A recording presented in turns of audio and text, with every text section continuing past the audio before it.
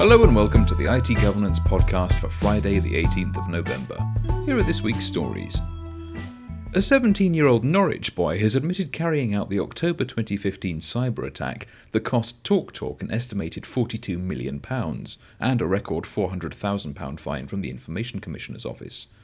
According to the BBC, the charges against the boy also included attacks on other websites, including the universities of Manchester and Cambridge. The teenager, who can't be named for legal reasons, told Norwich Youth Court, "I didn't think of the consequences at the time. I was just showing off to my mates. It was a passion, not anymore. I won't let it happen again. I've grown up."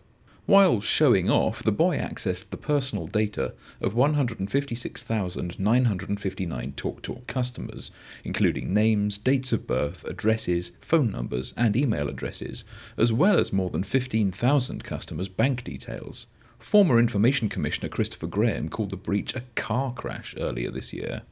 TalkTalk's interim results from the 6 months to September 2016, released this week, show that the firm has recovered well in the last year, with a surge in operating profits to £60 million, compared with £25 million in the same period last year. The boy will be sentenced under the Computer Misuse Act on the 13th of December. The TalkTalk breach is dwarfed by the biggest hack of the year, though.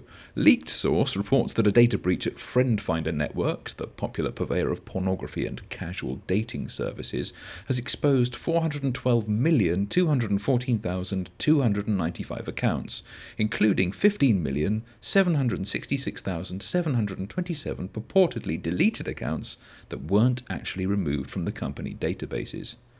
Moreover, thanks to poor password security practices, passwords were stored in plain text or were hashed with the insecure SHA-1 algorithm, 99% of all available passwords are now visible in plain text. The attack seems to have occurred last month at around the time CSO Online reported that Adult FriendFinder had a local file intrusion vulnerability. FriendFinder Network's Vice President and Senior Counsel Diana Ballou said, "FriendFinder takes the security of its customer information seriously and will provide further updates as our investigation continues."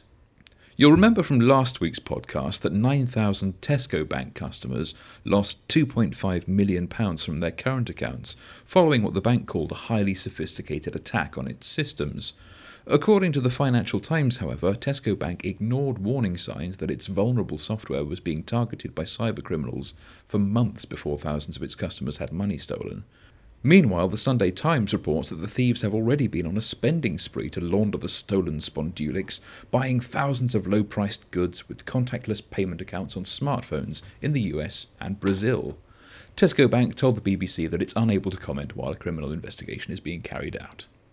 Adobe Systems has been ordered to pay a $1 million fine in 15 American states for a 2013 data breach that saw some 38 million users' information compromised. Shall we do the list? Let's do the list.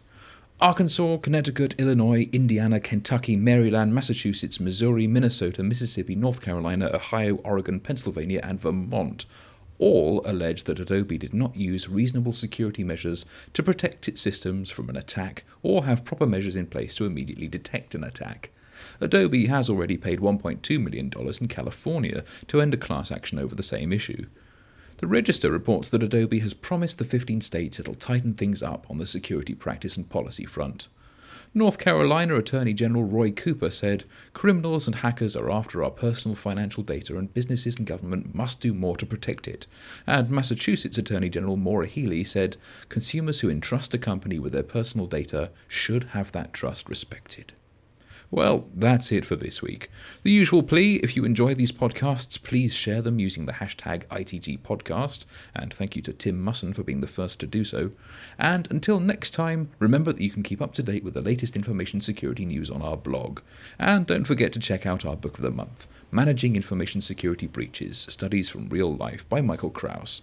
Full of useful information about real-life incidents and breaches, this thought-provoking guide explains how to get your risk profile right and how data breaches can be avoided and mitigated. Head over to our webshop to find out more, and save 10% if you buy by the end of the month. Whatever your cybersecurity needs, whether regulatory compliance, stakeholder reassurance, or just greater business efficiency, IT Governance can help your organization to protect, comply, and thrive. Visit our website for more information, itgovernance.co.uk.